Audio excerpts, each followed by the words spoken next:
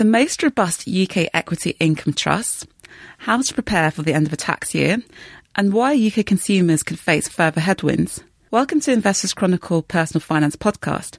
I'm Emma Ajman, personal finance writer at the Investors Chronicle, and joining me today are Taha Lokhandwala, Deputy Personal Finance Editor at Investors Chronicle, and Colin Lay, Managing Director of Kingsfleet Wealth. The end of a tax year is fast approaching, and if you haven't yet used up your annual £20,000 individual savings account allowance, ISA for short, now is the time to do so. But ISAs are not the only annual tax allowance investors have. Colin, what others can people make use of? Well, there's lots and lots, Emma, so it's quite important that we just cover some of those off. You've obviously referred to ISAs. There's pension contributions that are governed by tax years.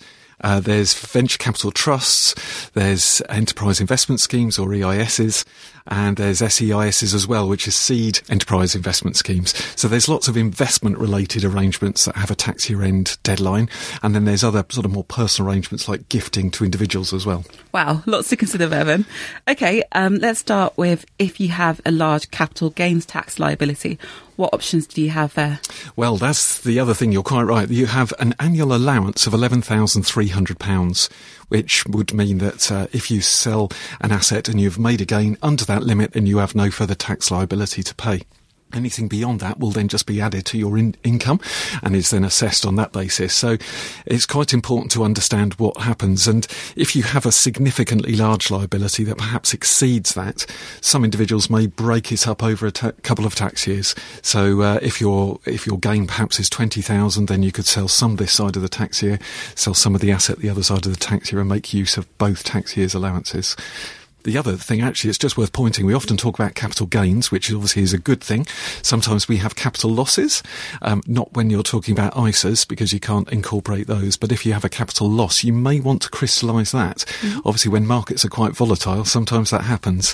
But you can carry forward then your capital loss indefinitely and then offset it against a future gain, perhaps. And what about if you want to maximise your annual pensions allowance? What tips do you have for that? Okay, so the easy figure is £40,000. So that's what someone with a personal pension can contribute into a pension in one tax year. Now we're going to complicate it a little bit further by saying that you can also carry forward unused allowances from previous tax years, up to 3. So that's when it gets really quite complicated, because if, for example, you've only been contributing £20,000 in previous tax years, then that leaves you another further 20,000 to carry forward from each of those 3 previous tax years. So there's some really big sums that need to go on. Okay. But of course that can only be offset against earnings in this current tax year. So that just complicates things even further. There's lots of help online about things like this, or if you deal with an independent financial advisor, then certainly get their advice and support. But you are genuinely running out of time, obviously. Yeah, absolutely. End of a tax year is coming up. Yeah. So what would you say are the main pitfalls people need to watch out for if they are putting money into a pension? Yeah, so, I mean, pensions are, despite all the effort several years ago to try and simplify pensions, they are just fiendishly complicated. However much we try to keep them simple, they just really are. So the first thing to remember is that relief is only available against earnings. So if most of your income comes from dividends, then actually you can't offset pension tax relief against that. It is against earned income. If you don't have any earnings, or you have income that really just comes from dividends, then you are restricted to a contribution of £3,600 in 1 year, and that's only before you're 75. Then there's all sorts of other things that perhaps we don't have the time to cover off today, which is if you're already in pension drawdown, then you may well have a restriction of £4,000 on your contribution limit. And you can just hear all these different numbers and people's minds sort of whirring with trying to accommodate them. It's sort of fiendishly complicated. Okay. And then the other one thing I will just throw on top of all of that is there's the lifetime allowance, which of course currently is £1 million, but people may have preserved guarantees in excess of that. And you've got an annual allowance contribution limit as well, which we've already referred to, the 40,000. Okay. So, I mean, what would you say is the main thing people should try and watch out for if they're thinking help? Yeah, what should you look out for? I don't know. I think that the key thing is if you are already contributing to a personal pension and you have some capacity within your earnings to contribute more, and you know that you're going to be within those limits, then it's a good opportunity to use the the tax relief that's available. Let's just keep it simple as that. Where it's more complex, probably with the time remaining in this tax year, it's going to be quite difficult to actually get that in time. Okay, fair enough. And what about people who've both used up their ISA and pension allowance? Do they have any other options? So the options that are often being talked through at the moment are enterprise investment schemes or seed enterprise investment schemes and venture capital trusts. The one thing we really do need to stress when we move on to this is that whereas ISAs and pensions, you've got the whole range of risk profiles available, from essentially holding the money in cash right the way through to very adventurous, flexible portfolios. The EIS and VCT market is much higher risk. So it's very important that you understand you're investing in smaller, newer companies that therefore carry higher risk. So they're very helpful from the point of view of a tax perspective. Both of them offer 30% initial tax relief, and there are other tax benefits that go with those that perhaps we might just come on to in a second, but they are options that you might want to consider if your pensions and ISAs are fully funded. Okay. So you mentioned some of those other uses. I mean, what kind of investors could find these potentially helpful? Yeah, okay. So we were talking about capital gains a moment or two ago and how you've got an annual allowance on that that you can make free of tax. Well, EISs carry an ability to defer capital gains tax, and that could be deferred for a further 3 years. They also normally qualify for inheritance tax exemption as well. So after a 2-year period of holding the asset, then typically that would fall outside an individual's estate. So again, for someone who perhaps doesn't need an income, who perhaps has made a gain and wants to carry that forward and benefit from the tax relief, there's lots of boxes that are very beneficial to tick there. However, as I say, it is higher risk. Mm-hmm. If we just mention venture capital trust for a little while, sure. Let's call them VCTs because that's less of a mouthful. Yeah. VCTs again benefit from that 30% initial tax relief. Again, high risk, but typically the reason they're beneficial is people receive dividends free of tax from those. So that's quite a nice way of supplementing pension income for people who can accommodate the risk and also understand that any gains that are made within those trusts are free of capital gains tax as well. But the assets do need to be held for 5 years. And you mentioned that obviously they're higher risk than some other investments. You know, what are the main risks that people need to understand about these schemes? Yeah, so of course, effectively both of them are investing in a portfolio of underlying shares. So that's one good thing. It's not all in one company, or rarely is it in one company. So it's very important just to understand that before you invest any money. But, of course, because they are smaller companies, the general consensus is that smaller companies equals high risk. So they could be at the stage of only just growing, taking off, may not have an established market share, and therefore there is an increased risk of capital loss. Yeah, and I suppose they also go bust more often as well. That's the issue, yeah, exactly that. I mean, that's a sweeping generalisation, but I don't think it's a bad thing to be aware of that when you're investing in something like a venture capital trust. But there will be winners and there will be losers. And obviously the hope is that you will have more investments that do well within VCTs and EISs than those that fail. But it is very important to say that there can be a higher level of failures than perhaps blue chip companies. Okay. Another issue that is affecting more and more estates is going over the inheritance tax allowance of £325,000. So last year, for example, the government collected a record £5 billion in inheritance tax.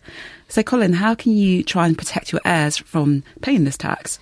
Well, the very simple answer is make sure you don't have any money when you die. I mean, that's really that's very cheeky, actually, to say that. But obviously, that's one option. Now, let's be realistic. That's highly unlikely that most people are going to do that. So one option is prepare to pay it. And to do that, very simply, a life assurance policy can be taken out in trust, a whole of life policy. If it's covering 2 people, you want it on a second death basis. But a whole of life policy in trust can just ensure that the beneficiaries pay the tax. That way, the individual, through their lifetime, can do whatever they want with the money. Nice and straightforward. Second thing is, if an individual wants to, they can start to give money away. They can give money to individuals, they can give money into trusts. Trusts can add some complexity, but also quite a degree of flexibility and control, which is quite helpful. But if we think about that, then again, there are limitations as to what can be done, and our time doesn't allow us to go into all the detail on that.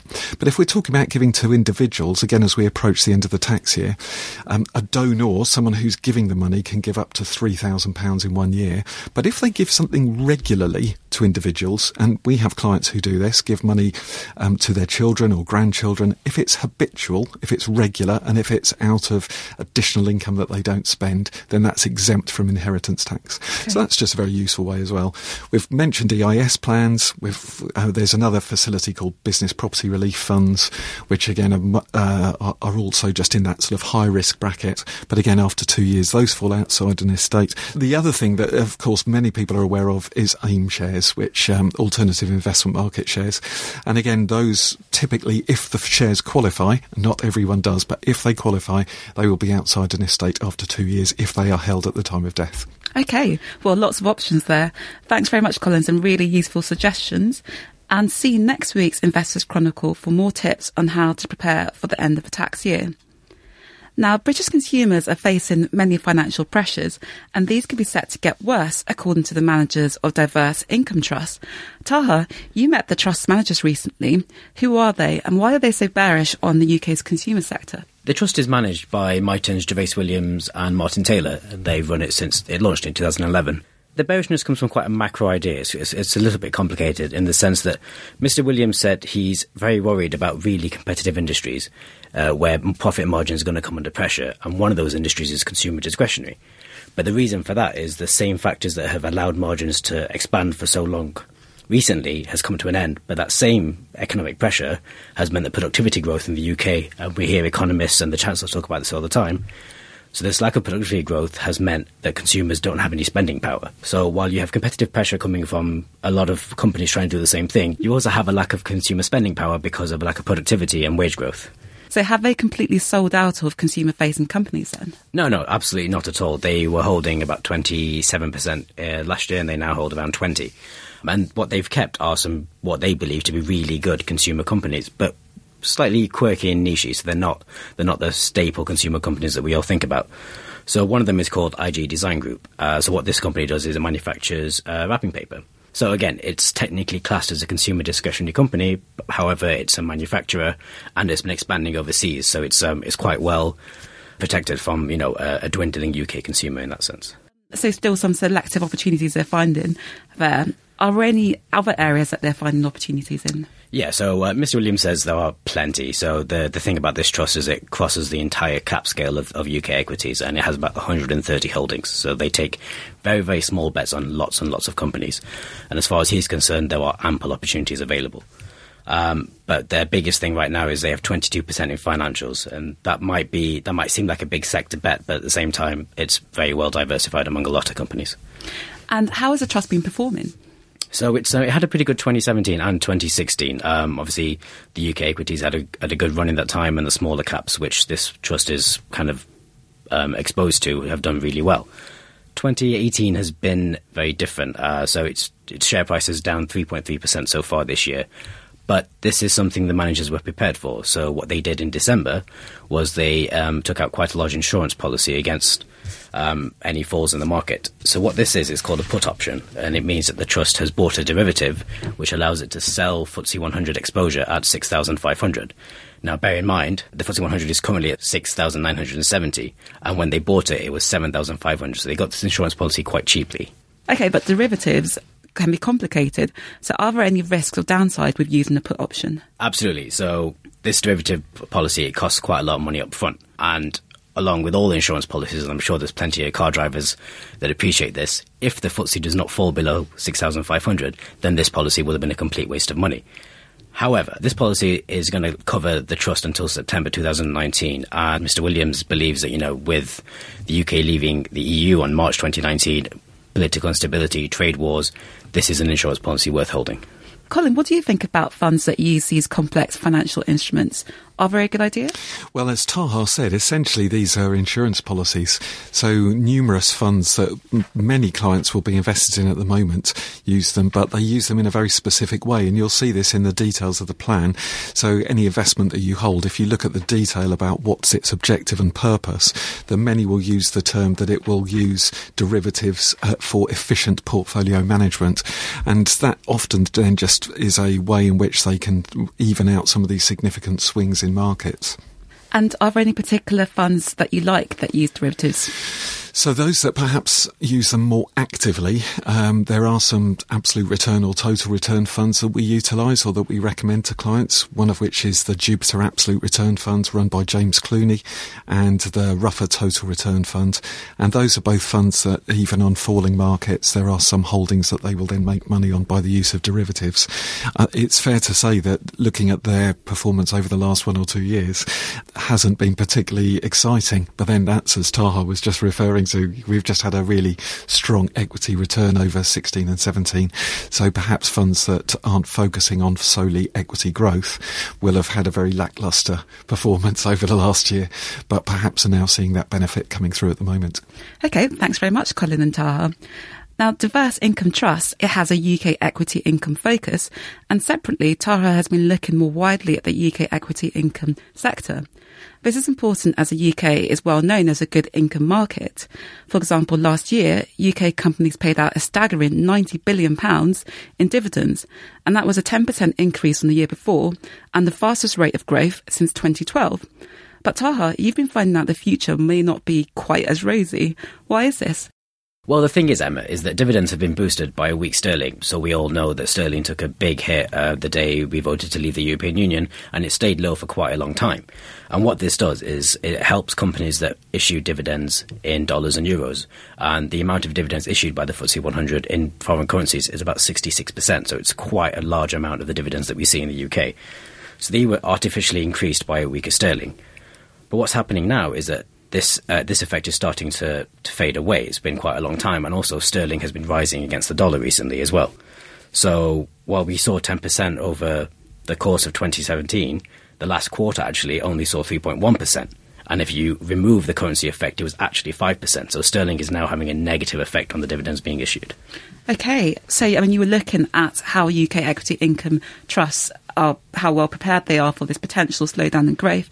How did you go about assessing how well they prepared they are? So there are a few ways to do this. The first one is called dividend cover, and what this essentially measures is how much a trust receives in dividends from the companies it holds compared with how much it pays out to its own shareholders. So a figure above 1 means that the trust is not paying out the entire dividend it receives to its shareholders, meaning it stores some back in what it calls a reserve fund. So but then that leads to the second factor. So the other way you measure the strength of a trust is by looking how much it holds in reserves. And you compare this to how much it paid out annually in dividends the previous financial year.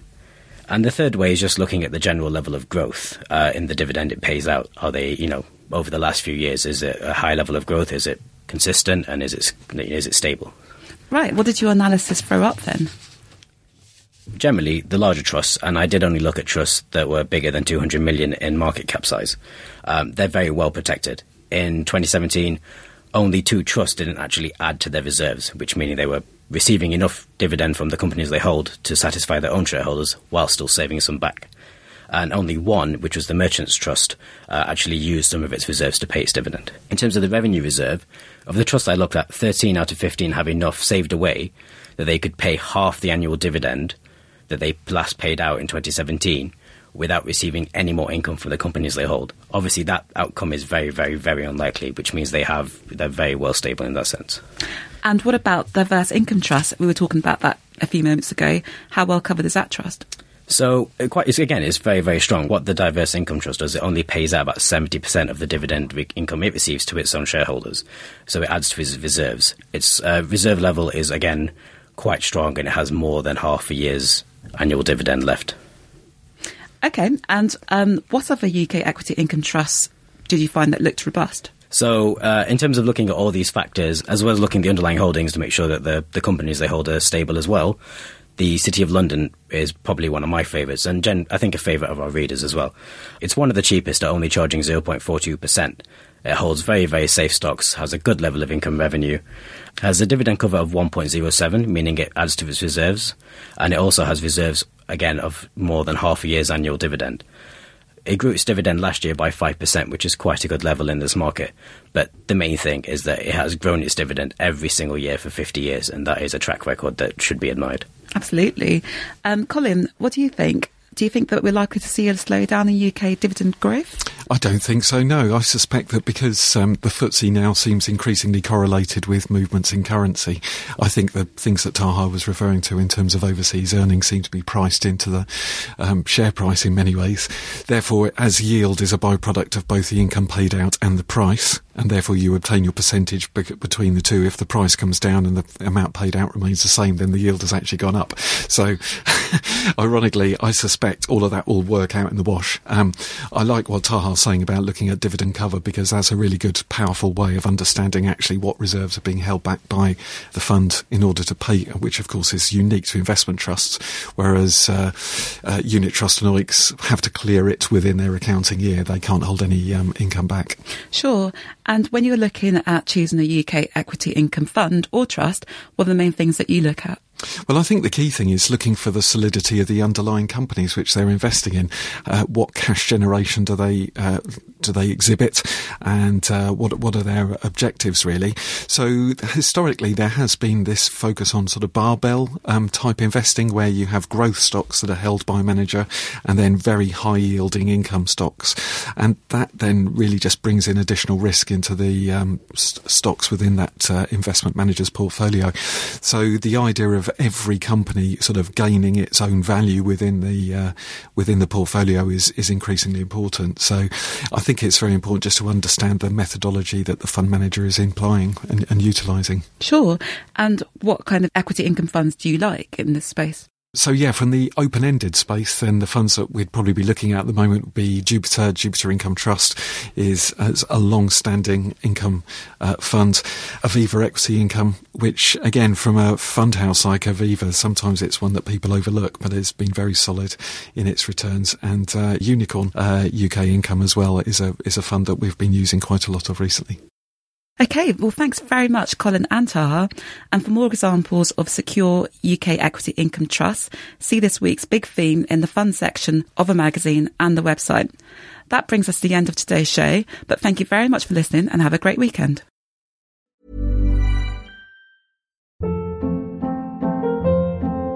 Hold up. What was that? Boring. No flavor. That was as bad as those leftovers you ate all week. Keke Palmer here. And it's time to say hello to something fresh and guilt-free. HelloFresh. Jazz up dinner with pecan-crusted chicken or garlic butter shrimp scampi. Now that's music to my mouth. HelloFresh. Let's get this dinner party started. Discover all the delicious possibilities at HelloFresh.com.